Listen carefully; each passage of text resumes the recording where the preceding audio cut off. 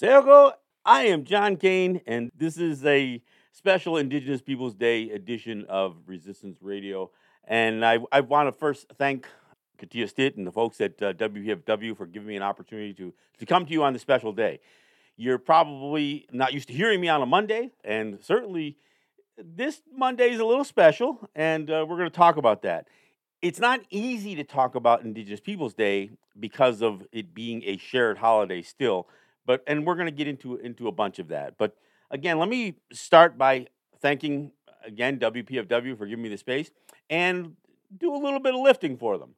We are in a fall fund drive, and we do count on you to support this station and to a lesser extent support the programming like mine that is on this station. So I ask that you go to the pledge line for WPFW, which is 202-588-9739, or you can go online to WPFWDC.org/donate. And you can make a contribution of any size.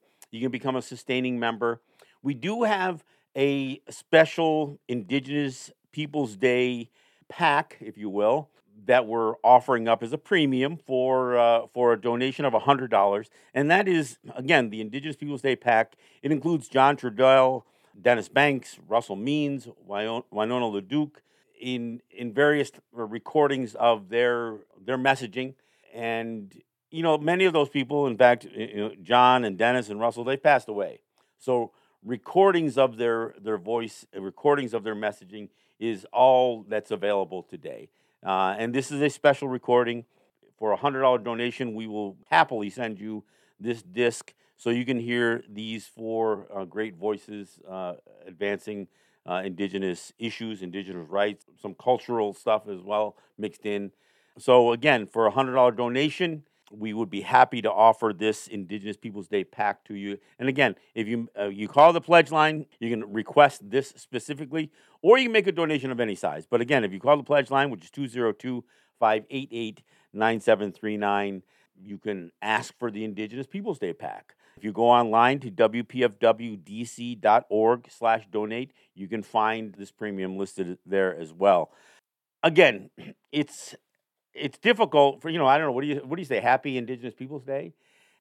This is still a difficult holiday to celebrate per se, because it is a shared holiday, and it's a shared holiday with Christopher Columbus. It has been formerly known as, and it's still many places known as, Columbus Day. It is still celebrated in many places. It's still, many school districts will list Columbus Day / Indigenous Peoples Day on their school calendar.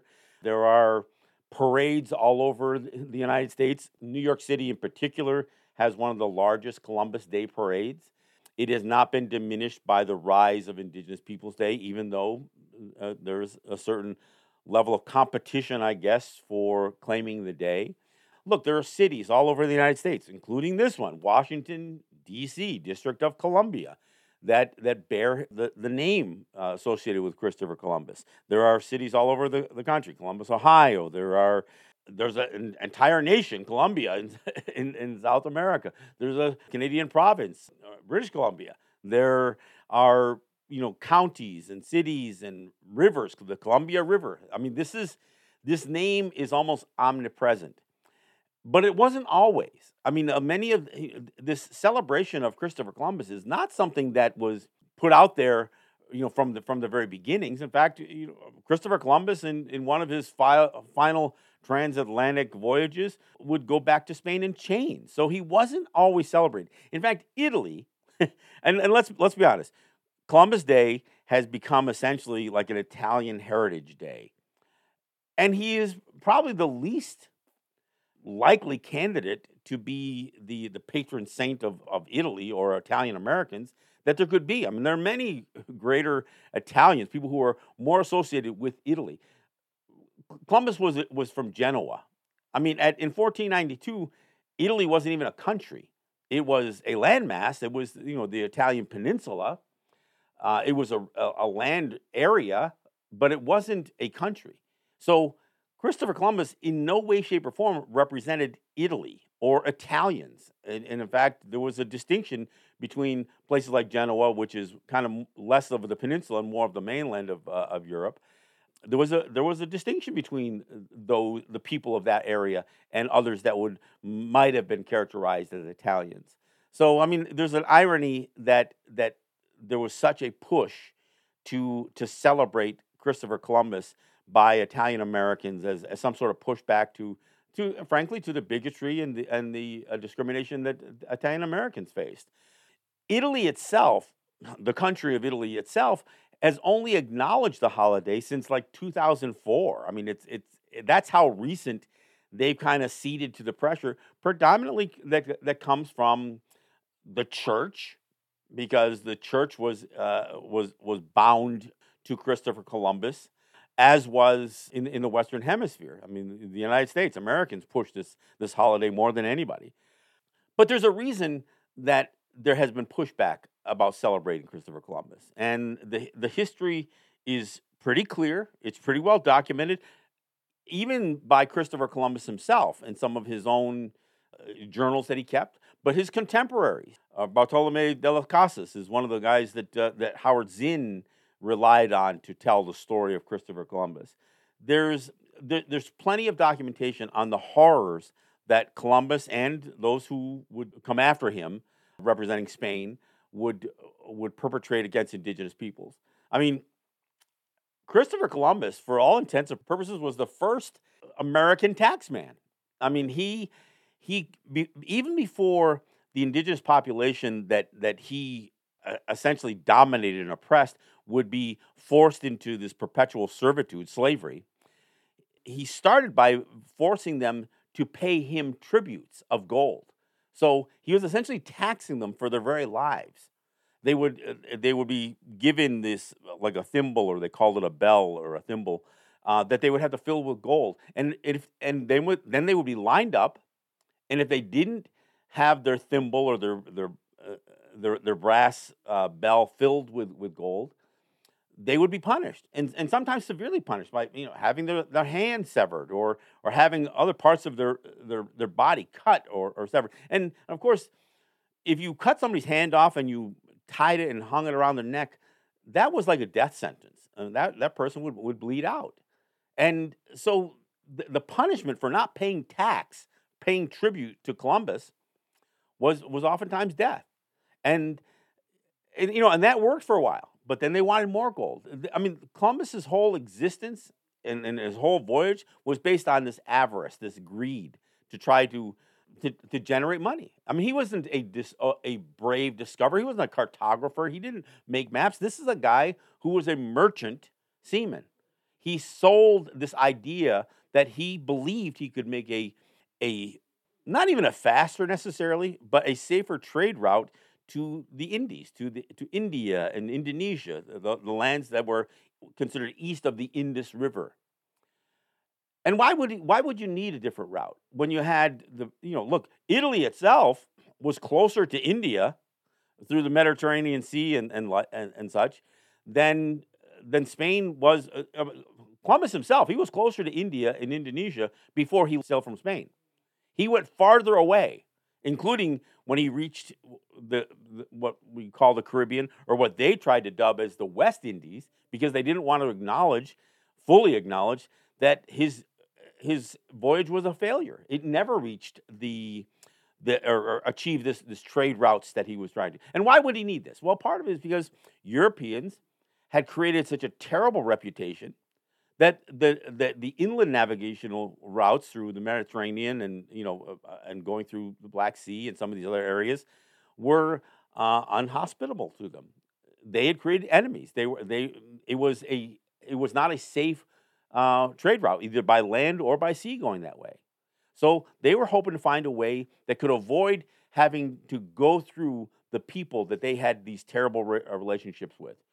I mean, the whole idea of a trade route is something that you establish through peace and negotiation. But that's not what the Europeans were able to.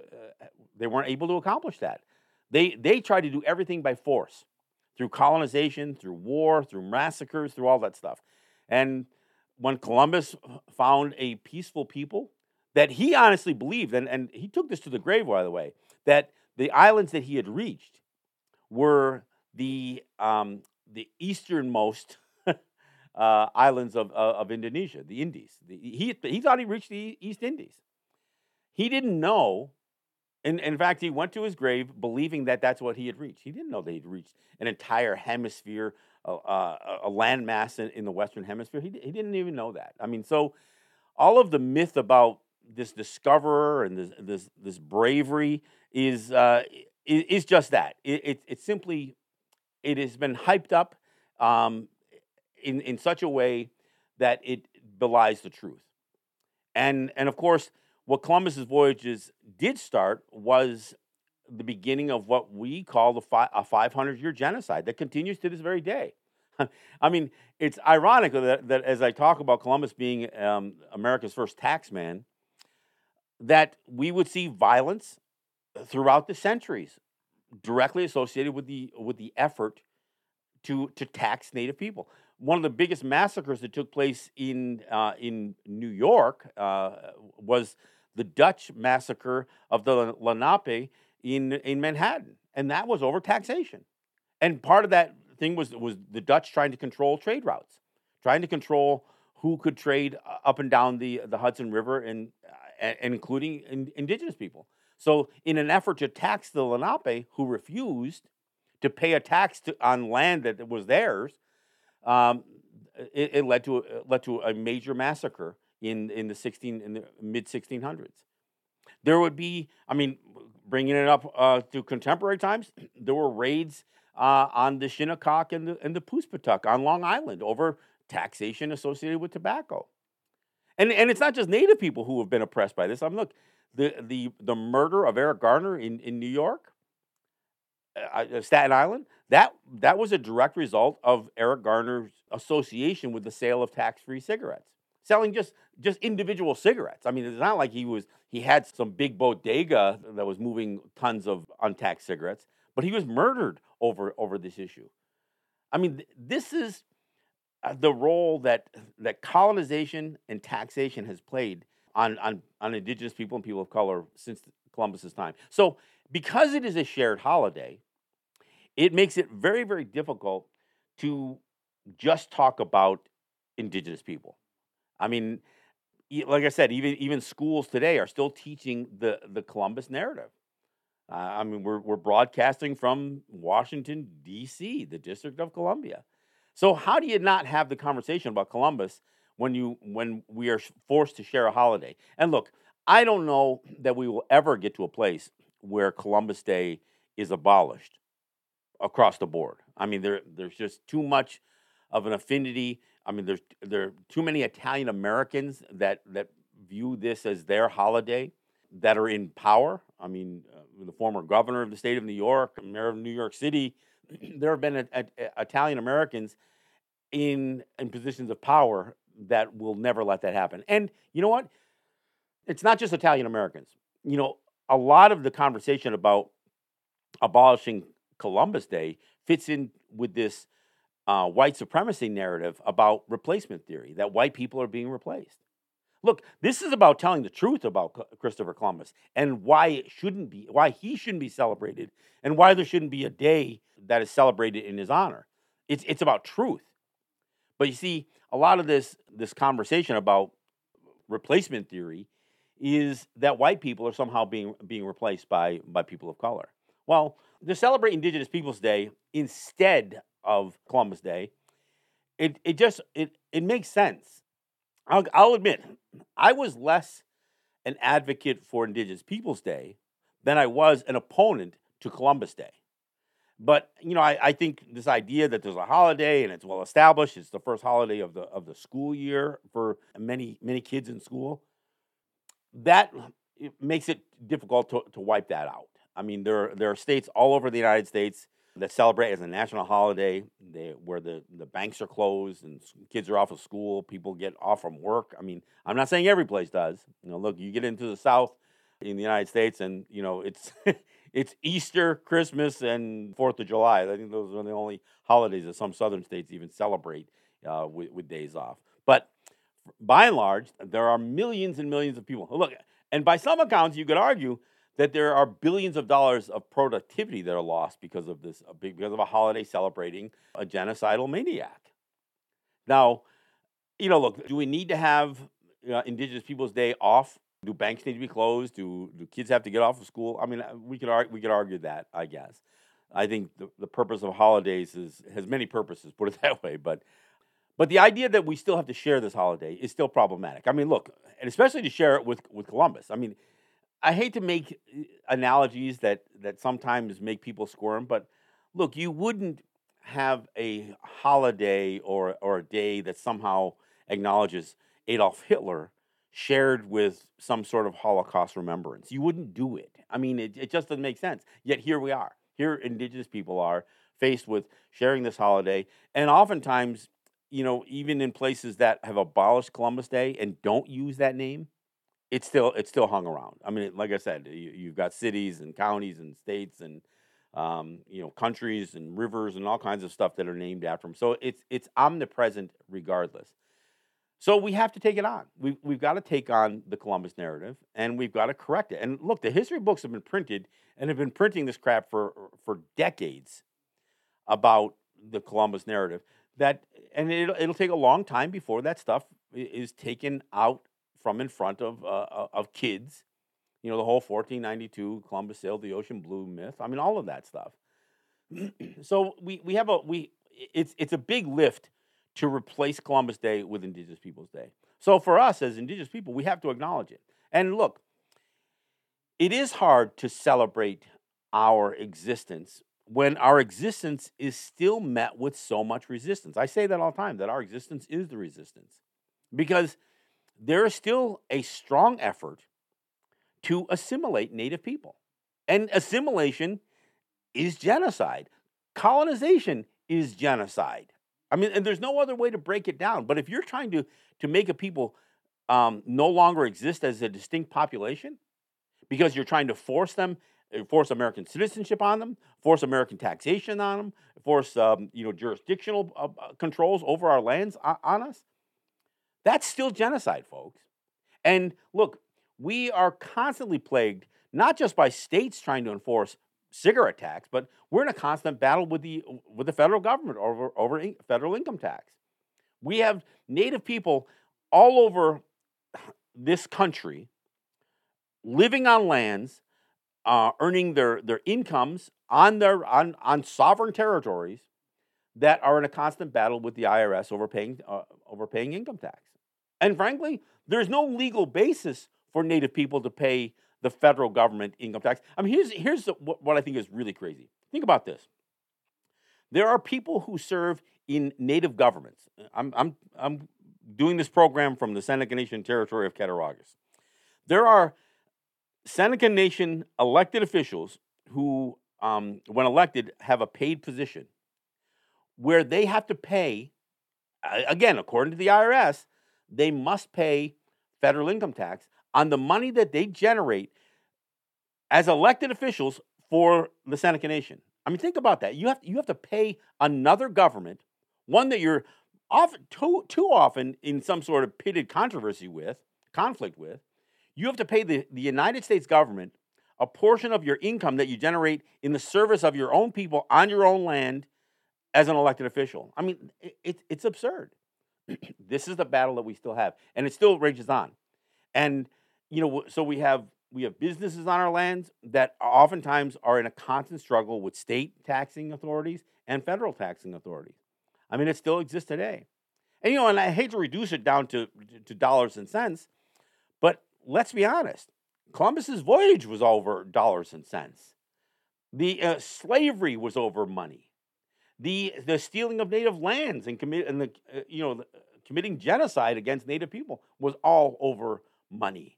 It was all over colonization. It was all over gaining capital. One of the ways that the United States would constantly bolster its economy was taking new lands, expanding westward until they ran out of space. Then when they ran out of space, they went to Alaska. They went to Hawaii. They went into taking other lands, territories like Puerto Rico and the islands of the South Pacific. I mean, that is just the nature of things. All right, so in case you're joining me late and you're wondering why am I listening to John Kane on a Monday on WPFW, this is a special Indigenous Peoples Day edition of Resistance Radio. I am grateful to WPFW for giving me the space and giving me the opportunity to speak on this day that is oftentimes difficult to call a celebration as much of as a solemn remembrance because of what the Native struggle has been. But here we are on WPFW, Jazz and Justice Radio. We are in a fall fund drive, so I want to remind people that that we do count on listener-supported donations. That's how this station exists. That's how all the Pacifica stations exist, including WBAI that I do a program on in New York City. But we count on you and we need you. So I'm asking you to go to the pledge lines. I'm asking you to go to dial 202-588-9739. That's the pledge line for WPFW. And there you can make a donation of any size. You can do a time donation. You can become a sustaining member by giving your credit card information or your checking account information, and treat it like like one of these streaming services that you may already be subscribed to. It is actually becoming a member of the station, not necessarily paying for a subscription. But if you want to treat it like it's you're $15 a month, like you pay for Netflix or Disney Plus or whatever else, then so be it. You sign up with your payment information, and it comes out every month. And that's something that we can count on. We can budget in. And it actually, the more sustaining members that we have for WPFW, it actually decreases our dependency on fund drives because we don't have to raise those one-time donations as much when we have more sustaining members. So again, if you become a sustaining member, and if you do it in the name of this program, Resistance Radio, look, I greatly appreciate it. But we really need to keep WPFW on the air, because that's the only way that guys like me can stay on the air. So I ask you to go to the pledge line. That's 202-588-9739, or go online to WPFWDC. Pay no attention to what the C stands for. That's WPFWDC.org/donate. We do have a special offering associated with Indigenous Peoples Day throughout this fund drive, and that is the Indigenous Peoples Day Pack, and it is the voice recordings of John Trudell, Dennis Banks, Russell Means, and Winona LeDuc. These are strong Native voices representing various territories, various and various issues. So 3 of those, John Trudell, Dennis Banks, and Russell Means have passed away. So these recordings are essentially pieces of history. Winona LeDuc is still a public speaker, still a public advocate, but those 3 men are no longer with us. So this is your unique opportunity to have these recordings, to own these recordings, and to have these voices available to you. And for $100, we'd be happy to send you the compact disc with these recordings on it. And again, it's the Indigenous Peoples Day Pack. As you make that call to our pledge line, you can ask for it specifically. You can look it up online when you go to WPFWDC.org/donate. And again, the pledge line once again is 202-588-9739. And again, if you are joining us late, I am John Kane. I am the host of Resistance Radio, and this is a special Indigenous Peoples Day edition of Resistance Radio. And look, we have to talk and provide some tough truths to the myth of Columbus, the narrative that everybody has been taught. And it's hard to talk about Indigenous people without talking about the history. And one of the things that I often have to remind people is that Christopher Columbus was actually among the first transatlantic slave traders. The first vessel to cross the Atlantic wasn't bringing African slaves to the Western Hemisphere. It was bringing native slaves enslaved native people, including little girls. And this is documented by Columbus's own hand, by the way. So this isn't just Howard Zinn making this stuff up. But one of the first slave ships was bringing indigenous people back to Spain for and look, enslaved little girls. It doesn't take a wild imagination to think about what those little girls were being used for. And Columbus, in his journals, made special notation about the popularity and what was the profitability associated with bringing little girls back to Spain. So, I mean, this is among the horrific things that Columbus was responsible for. I talked about Columbus being a taxman because he literally made individual native people pay a tribute to him on I don't know if it was a daily or a weekly basis, and if they didn't fill a thimble full of gold, and it may not have been a lot, but gold was a very, very, very valuable commodity, especially to Europeans, right? If they didn't fill that thimble, they would be punished, severely punished. They would be they'd be mutilated. They'd have their hands cut off, and which would mean they would bleed to death. Look, I want to mention something here. There is a very good film, although it's a Spanish language film with subtitles. So if you get a chance to get this film, and it's called Even the Rain, and it is really a terrific film.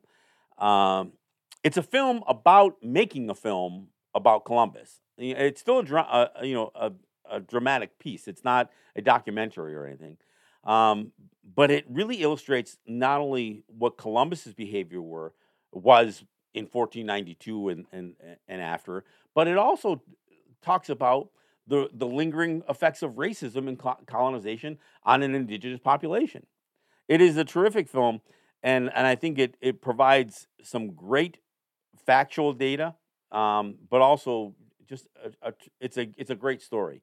So I would encourage you, if you haven't had a chance to see this film, to get a copy of it and watch it several times. And again, if you don't speak Spanish, you're going to rely on subtitles. So sometimes you have to watch it several times so you don't miss what's on the screen as you're reading the dialogue. So it is and of course, if you've watched films with subtitles, you know what I'm talking about here. I would strongly advise, if you do get a chance to watch this film, and I don't know, I'm sure you can pull it up on one of the streaming services, Netflix or whatever. I have a copy of it myself. I've actually screened this film several times in New York City and other places, and it's, again, powerful film. It really sets it's the origin story of European contact, essentially, and the lingering effects of it. It talks about Native resistance then and today. It is, again, it's a terrific story. It's one of the best films that I could recommend to anybody who wants to learn a little bit about Columbus Day, Indigenous Peoples Day, all of it. It is a great film for that purpose. So again, Even the Rain, a great film. I recommend it highly, and I would also recommend that if you can, watch it with somebody who speaks Spanish. So some of the nuances that you may not pick up reading subtitles, you may be able to get from somebody who's partnered with you to watch the film. So again, recommend it very, very highly.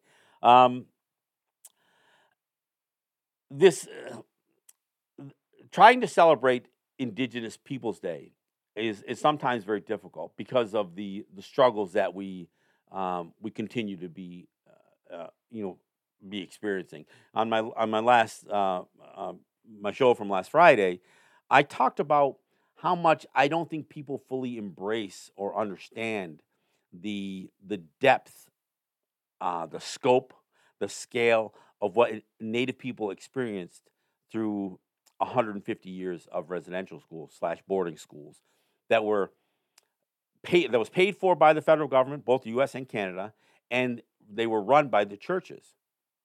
Because one of the things that I don't think even as we talk about things like truth and reconciliation, what we don't own, and when I say Native people don't own it, but nor does the Canadian or federal government, the U.S. federal government, own the fact that they can boast that those residential schools were tremendously successful, and they were.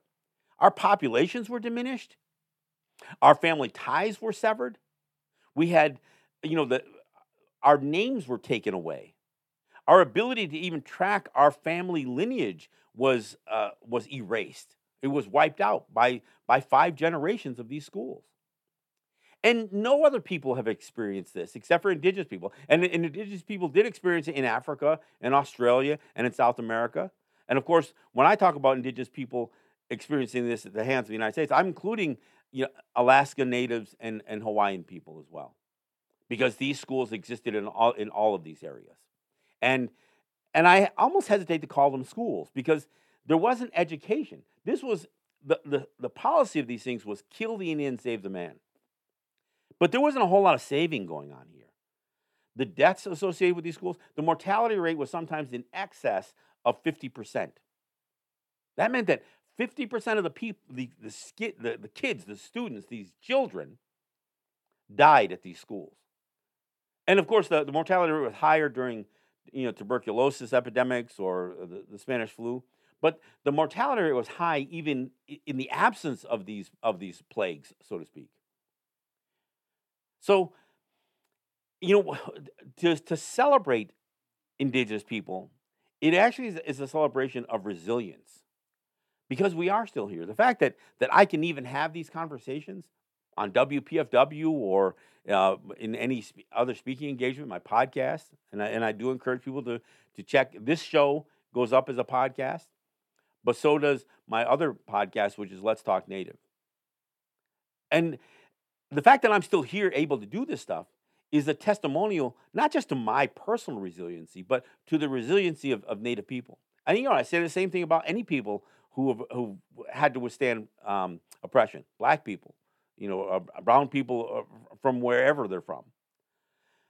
But for Native people, there is a distinction because much of what we're fighting for, when I talk about our existence, I mean our existence as indigenous people, as a people who have not completely caved in, although we've certainly been affected by colonization. We haven't caved into it. Many of us fight for sovereignty. When I talk about our fight over taxation, it's because we don't feel that they have a right to tax us. We never gave that right to them. We never gave our lands away. We were defrauded out of lands. And to those who think that this is just about, well, to the victor goes the spoils, most Native people were never at war with the United States. Most of the land cessions, if you can even call them that, were done through fraud. There were promises made that were never fulfilled. And those promises range from everything from health care to being provided health, education, and welfare in general. That is never, look, for me to get treated at the clinic here at the Seneca Nation, they want me to apply for Medicare. I mean, they run that through the state welfare system. It isn't the federal government fulfilling its promise. Many of our territories were vast enough that sustaining our lifestyles was entirely possible until those lands were seized, or that we were defrauded of those lands. So we became not only dependent on the promises that were made to provide food and certain sustenance, but also we became dependent on the very system that brought forth colonialism, which is capitalism. And as we entered this area, as we carved out a space within the tobacco business, which was ours originally, it was one of our trade goods. As we carved out, we get met with resistance. As we pushed gaming on our territories as something that we could offer as a unique product to the general population, we fight. We have New York State fighting us over gaming revenue. Everything that we do, including now one of the big things that's happening on Native territories are cannabis dispensaries, sale of marijuana. Many states have legalized recreational marijuana, so our people jump into that. Why? And why do we jump into the controversial businesses? Well, I'll tell you why. Because if we don't have a large margin to play with, whether it's through fuel, motor fuel, tobacco products, gaming, or now cannabis, we can't survive. Why? Because we have people who are having their accounts seized by the IRS or by state officials on a fairly regular basis. So we have to actually only operate in these very high margin industries so we can withstand the legal challenges, so we can withstand the seizures of accounts or products and that kind of stuff. I mean, that's what our existence is today. Now, I'm not talking about Columbus here. I'm talking about Kathy Hochul. I'm talking about Andrew Cuomo. I'm talking about Joe Biden and Barack Obama, Donald Trump. I mean, this is what our fight is today. So when I say genocide isn't just a term that we use for the past, that genocide continues, as long as I have to have a 45-minute debate with somebody on how I'm not a U.S. citizen because I never accepted that, when I have to talk to a congressperson anywhere and say, look, no, I'm not in your district because I live on native territory. Well, yeah, but where's your native territory? It doesn't matter. You don't represent the Cattaraugus territory of the Seneca Nation. When I have to have that explanation, and all I do is get this glossed over look on their eyes, whether I'm talking to the congressman or his staff, they simply don't understand that we could exist, that we could manage to exist today still, and not be not consider ourselves Americans, U.S. citizens, or Canadians. I mean, that is something that most people can't wrap their heads around, especially from a political standpoint. I think the average American, the average Canadian, can understand that we are fighting for a distinction and that we are distinct. That Native people, we have a different existence, but it doesn't translate through that court system. It doesn't translate through legislation. And every time they try to pass a law that's supposed to address a Native issue, it becomes more and more oppressive. There are laws on the books in the United States that are specifically geared towards Native people, often and almost always taking something away. But even when they think that they're doing a law like the Indian Child Welfare Act, that didn't give us anything. It just took the powers of the placement of Native children from the states and put it in the hands of the federal government. And then the federal government says, well, we're going to defer to you. But they never give that authority or acknowledge that we have the authority over our own children. And that's why you have states like Texas that are going to challenge ICWA, the Indian Child Welfare Act, because they're saying that's an overreach by the federal government, taking away child placement from the states. See, they didn't ever say, well, we're acknowledging the sovereignty of Native peoples and Native territories to have some authority over the placement of their own children. No, they didn't do that. So when I hear people talk about things like critical race theory, which is supposed to be the intersection of law, policy, and practices of a government, of a dominant culture, and racism, I know critical race theory is oftentimes associated with what the black experience has been. Well, I got to tell you, the first people treated in a way that has become synonymous with black people were Native people. So when I hear somebody say, well, the first black people in this hemisphere were Native people, they don't mean that we were black necessarily. It means that we were treated in such a way that the black existence and the black plight began within the indigenous plight and still continues today. So, I mean, I don't think that people fully understand that concept. All right. Let me again, because this is not a normal time slot for Resistance Radio. Let me again introduce myself. I am John Kane. I am the host of Resistance Radio, and this is a special Indigenous Peoples Day edition of Resistance Radio. I am grateful to WPFW for giving me the opportunity to speak on Indigenous Peoples Day, especially because of the conflict associated with this idea of trying to replace Columbus Day with Indigenous Peoples Day, especially in a city who bears some of the Columbus namesake, Washington, D.C., District of Columbia. So I'm grateful to WPFW for giving me this opportunity, but I also have to do some lifting. I've got to do the fundraising push. We are in our fall fund drive at WPFW. And look, we don't get taxpayer dollars. We're not funded by the federal government or state government. We're not funded by commercials. We don't have corporate sponsors. We have you, the listener. So we count on you. So we need you to hear our call for donations. And if you are already a donor, if you're a sustaining member and you're giving $5 or $10 a month, maybe you can up that up another $5. Maybe you can go to $15 or $20 a month. Look, what we're providing is something that is unique. We aren't a streaming service. We're on the radio, but you can listen to us online. You can ask your smart speaker to play WPFW. Many of our shows go up as podcasts. So our voices and our programs are out there for you to listen to in any number of ways. But we still have to maintain ourselves as a radio station in the meantime. We are not going to, I hope we never go to a time that we abandon radio completely. Because what radio represents is broadcasting. That means we put our voices out there in the world. We aren't asking you necessarily, you don't have to subscribe to WPFW to listen. It's just the right thing to do.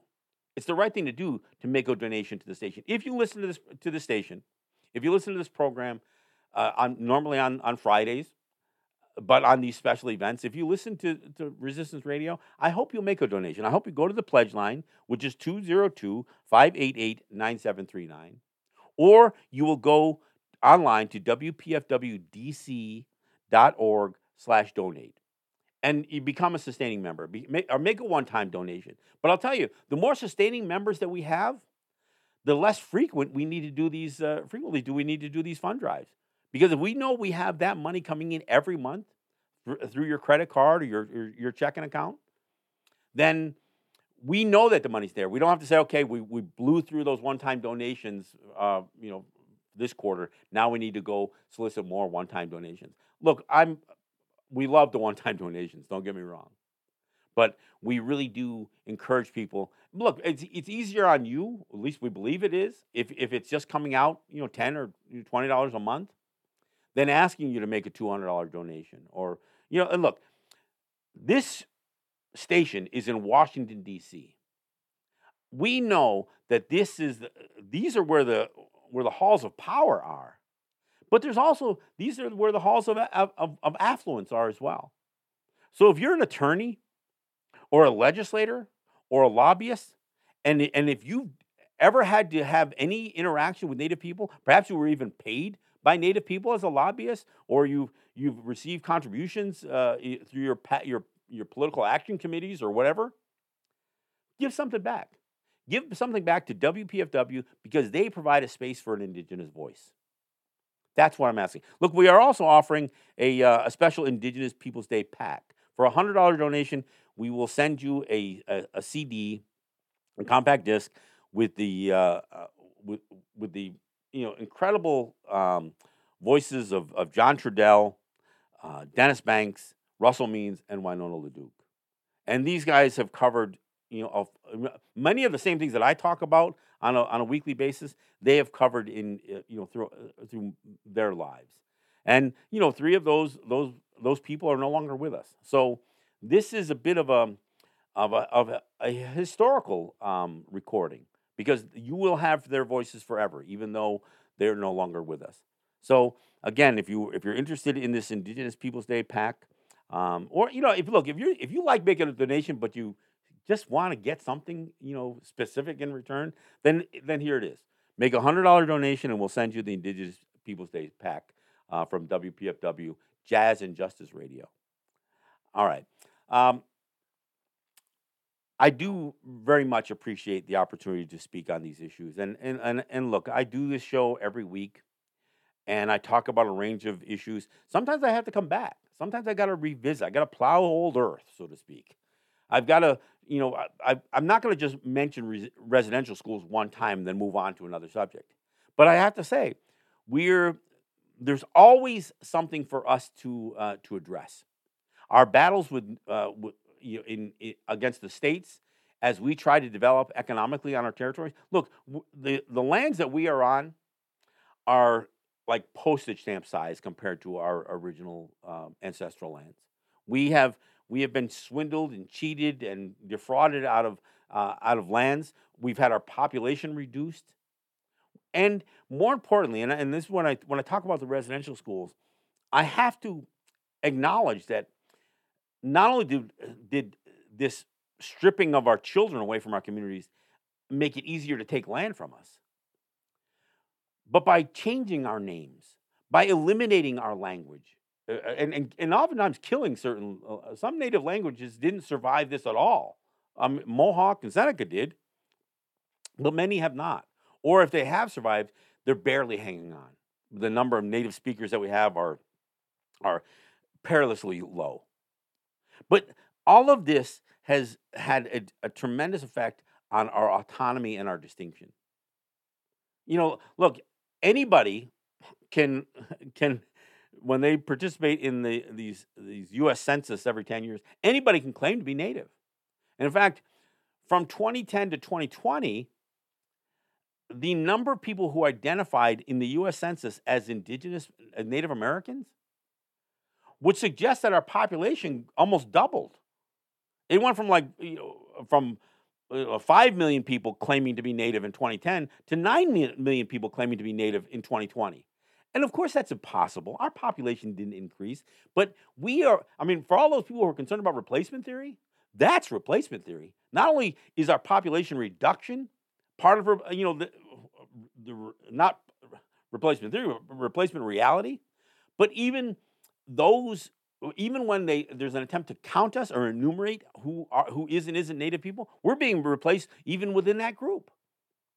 There are more people who claim to be, and I'm not just picking on Elizabeth Warren or anybody else who claims to have some family lore that says their grandmother was a Cherokee princess or whatever. The reality is there are likely many people in the United States who have some small amounts of Native ancestry. Why? I'm going to tell you why. Because Native people were raped. There was a rape culture that came. Look, like I said, that first transatlantic slave ship went from the Caribbean to Spain, bringing little girls to be sold to men in Spain. It doesn't take a genius to figure out what for. The rape culture that came with colonization plagued every territory that they went to. And in fact, Captain Cook, who sailed, who first came upon Hawaii, was apprehensive to allow his men to go to the island. Why? Because he knew his men were so plagued with venereal diseases that if they went to those islands with the rape culture that the Brits had, on that ship, and look, these seamen were usually of all kinds of diverse European background. But he didn't want his men to go onto the island because he knew it would probably result in a 20% population reduction. He did the math. Why and how did he know that? Well, I'll tell you how he knew it.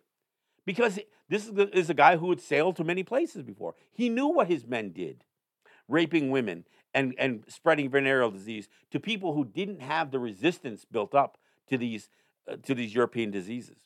And these venereal diseases were European diseases. Make no mistake about it. So the fact that Native people had to endure this rape culture, the fact that Black people had to endure this rape culture, and the fact that again, slave populations or the enslaved Africans who were brought to North America were oftentimes enslaved with Native women. So I mean, they didn't want to bring Native or Black women from Africa so much. They wanted the workforce, so they brought men, knowing that they could breed them with Native women when they got here. So yeah, there's probably a significant number of Black people who have Native ancestry. Look, we shared in the plight together. And the other thing that is a matter of fact is many slave states refused to allow a Native person to identify themselves as a Native person. They said, nope, you're either Black or you're white. So by the power of the pen, by enumerating the American population, they could say, nope, you don't exist as a Native person anymore. I mean, they didn't have to kill us. They just said, no, you're Black now. Even if we didn't have any Black ancestry. And of course, there was a lot of race mixing between Native people and formerly enslaved Africans. I mean, that did exist. But there was also the rape culture of Europeans. I mean, Thomas Jefferson, in spite of this notion of white supremacy, these white supremacist males had no problem raping and having sex with people who they thought were beneath them, not just physically beneath them, but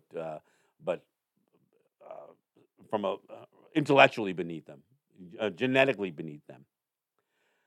So that's how certain parts of the broader public can make these claims. I'll tell you, anytime I hear somebody say, "Well, my great great great grandmother was a Cherokee princess," I says, "Well, so did your great great great grandfather just rape a Native woman?" And I think that's a legitimate question to ask, although it sounds like a pretty terrible thing to say. But that's what the rape culture brought with colonization to Native people and to people of color. That's what it brought. So while I want to celebrate Native culture, Native resiliency, it is really difficult because we're still in a major state of conflict all the time. Not just over things like Columbus Day, but we're in a state of constant conflict with state governments, with federal governments, with the church, with policymakers, with the corporate USA. I mean, many of our fights are with oil industries trying to put pipelines through our territories. The Standing Rock, that wasn't just a government. That was a private sector industry that we had to fight. That had the support of state government, had the support of county sheriffs and federal authorities. That's where our conflicts come from. I mean, the attack and the invasion of the Black Hills was chasing gold. And it was pushed by the private sector. It wasn't just the federal government. Yes, they used the military to commit these massacres against Native people. But that was driven by the greed of white businessmen. So this is what we're in a constant struggle with. I mean, look, when Native people got involved in gaming, it was Donald Trump who went before congressional hearings and said, well, they don't look Indian to me, as if he somehow is the judge of somebody's Native ancestry. This is what we endure. So while I have to celebrate our resiliency and our ability to endure all this stuff, I can't get away from talking about what it is that we have to endure and how that history from the first person that Columbus grabbed gold from in the Caribbean island to my friends today that are still having their tax fights with the IRS. From the first person who was killed for not submitting to Christopher Columbus, to the Lenape who were killed for not submitting to the Dutch, to our people who are still refusing to melt into American society. And look, I have to say this. I got to talk out of both sides of my face on this one because I know that Native people have been assimilated. I think that there's probably the majority of Native people embrace American citizenship or Canadian citizenship, but there's still an awful lot of us who don't. There's probably the majority of Native people have succumbed to Native or to Christianity. Why? Because 150 years of forcing it upon our people, but not all of us do. So our fight continues. But and anybody who's ever come to know me, they realize that as serious as I am over these issues, and as angry as I am over some of these issues, I'm not an angry human being. Look, I'm the grandfather of 10 grandchildren. I have 3 children and 10 grandchildren. I am not an angry person. I've been married to my wife for over 40 years. So I am not living in a state of conflict on the home front. But I'm constantly at odds with the forces of racism that Native people experience. And that is a racism that is denied. It is denied by the general public. It is denied by policymakers. It's denied by the media. That's why I'm so grateful to WPFW that allows me to come on to this station and talk about what Native people experience in terms of racism and oppression, and not just from a historical standpoint. Look, and there's plenty of history. I could grab any 10-year period since Christopher Columbus came, across the Atlantic. I can grab any 10-year period and just concentrate on that 10 years. But the reality is, again, as per my last show when I talked about the scale of what the residential school era was.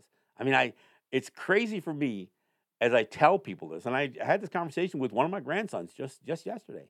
Think about the fact that these residential schools existed from the Civil War through the Vietnam War, from Abraham Lincoln through Ronald Reagan. So while the Civil Rights Act was passed and the Civil Rights Movement attempted to square certain things dealing with racism and discrimination, our children were still being ripped away from our homes. While women were fighting for equality and women's suffrage, our girls were still being raped and abused in these schools. They were denied, for the freedoms of a person, let alone a woman.